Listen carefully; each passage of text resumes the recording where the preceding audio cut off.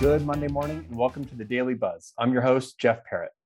The Utah Legislature finished their 2022 general session on Friday night after 45 busy days of lawmaking. All eyes now turn to Governor Spencer Cox to see what bills he'll sign or veto. If history is an indicator, nearly all of the legislation will become law by month's end. Lawmakers passed several bills this year that dealt with land use in the state, including some new plans for Utah Lake. Managing editor and politics chief Grant Burningham catches up with Open Lands reporter Brian Maffly on how some of those bills will affect the state.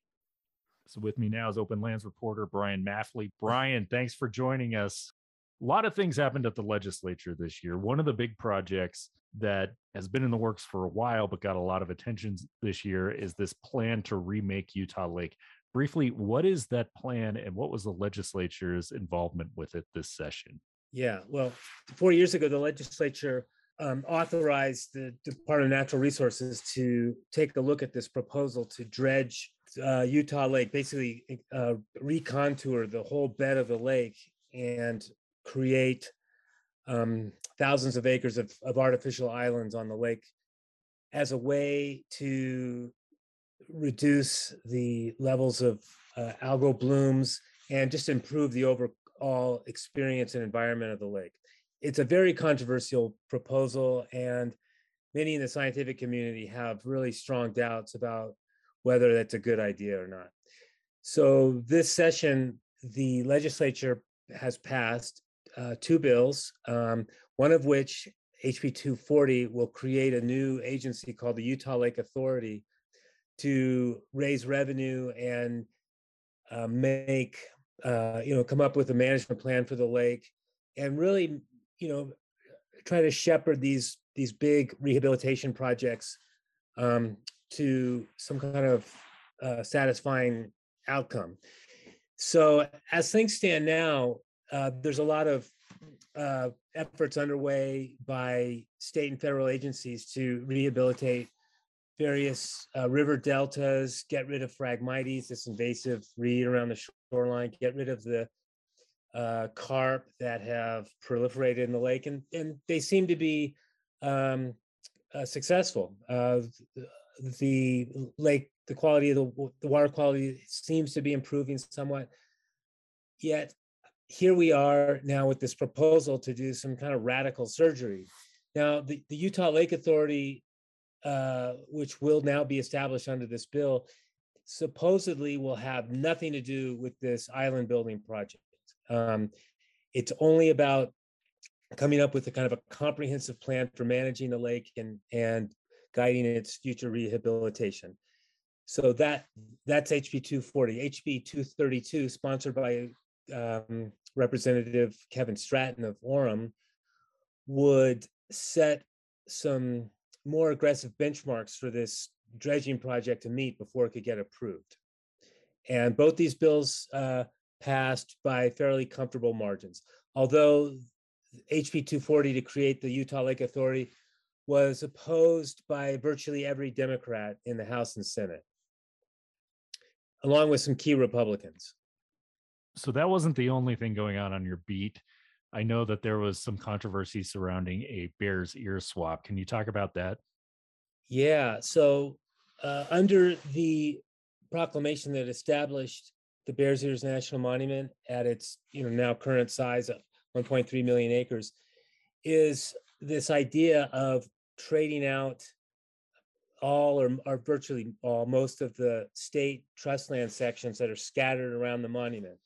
There's about 130,000 acres, give or take, of land in and around the monument that the Utah School and Institutional Trust Lands Administration, better known as SITLA, would like to trade out of and obtain federal lands elsewhere in the state that have much better revenue generating potential, mostly for extracting minerals.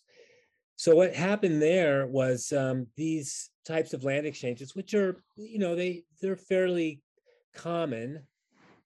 They require legislative approval. So, and they've always been approved in the past. The ones associated with the Dingle Act or the Utah Test and Training Range or the Grand Staircase Monument, they were all huge land trades that were approved by the legislature in the past.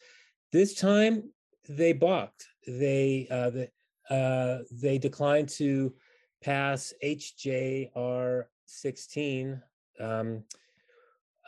which would grant that legislative approval. So that has created a lot of uncertainty now for SITLA, which really wants to move this land exchange forward because they believe it would generate tens of millions, if not hundreds of millions of dollars to the Permanent School Trust Fund.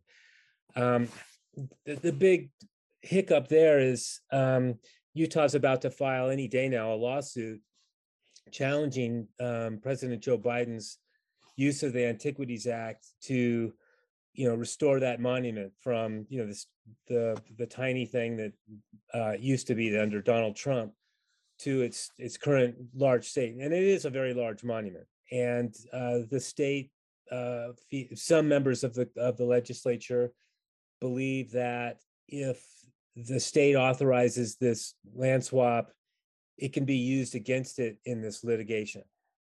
So I think that's where things stand. And to put it mildly, the SITLA board or the SITLA leadership is pretty disappointed in this outcome, and they're going to keep pushing for approval for this land trade.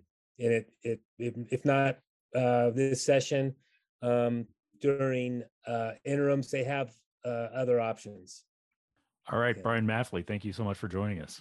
Yeah, thank you, Grant. We'll see you around. Next, water and land use reporter Leia Larsen discusses her reporting on the legislature's updates to the Inland Port Authority. Leia, you've been working on the Inland Port Authority bill during the general session this year. Can you give us an update on where lawmakers landed and what's going on with the Port Authority? Yep, there's been some major shakeups to the Port Authority. So House Bill 443 is going to completely overhaul the Port Authority board. So right now there's 11 members. A decent chunk of them come from impacted municipalities, especially Salt Lake City. They have 2 seats, and West Valley has 1. Magna has 1. The county has 1. So all that will go away, and a 5-member board with 2 members appointed by the governor, and 3 appointed by the legislature. So the Senate president would appoint 1, the speaker would appoint 1, and then they would jointly appoint another. So kind of the legislature will have like the majority control over the board, sort of. And the bill specifically says that they need to have business experience. And a phrase you hear lawmakers repeating over and over as they debated this bill is that the inland port is a business, so it needs to be run by business people. Got you. More business people, less politicians, it sounds like.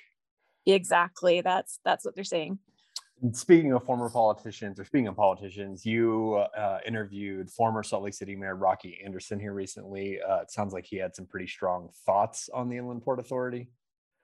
Yeah, I mean, Rocky has strong thoughts about a lot of things. I think that's kind of his reputation, but he is very, very opposed to the board, kind of opposed to the way it was sort of rammed down Salt Lake City's throat. And just, it not, especially moving forward with this bill, not having any like elected leaders calling the shots of how a lot of this revenue is going to be spent. He called it, I think it was like, what was the word he said? Totalitarian.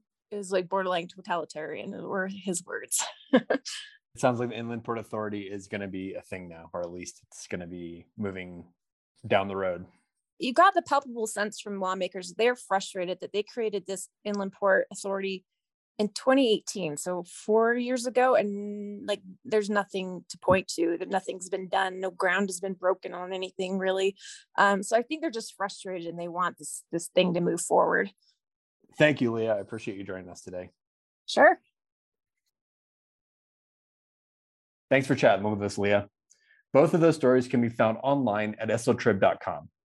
On Friday, the Centers for Disease Control and Prevention reported that no counties in Utah are currently labeled a high risk for COVID-19 transmission, meaning the CDC no longer recommends mask mandates in the state. And that's it for Monday. If you haven't already, please subscribe to the Daily Buzz and let your friends know about the podcast. If you'd like to reach out to us, send us an email at thedailybuzz@sltrib.com. And thanks to the Tribune Sage Miller for editing the Daily Buzz today, and much love to the local band, the Pelicans, for our music. Thanks for listening, and we'll catch up with you tomorrow.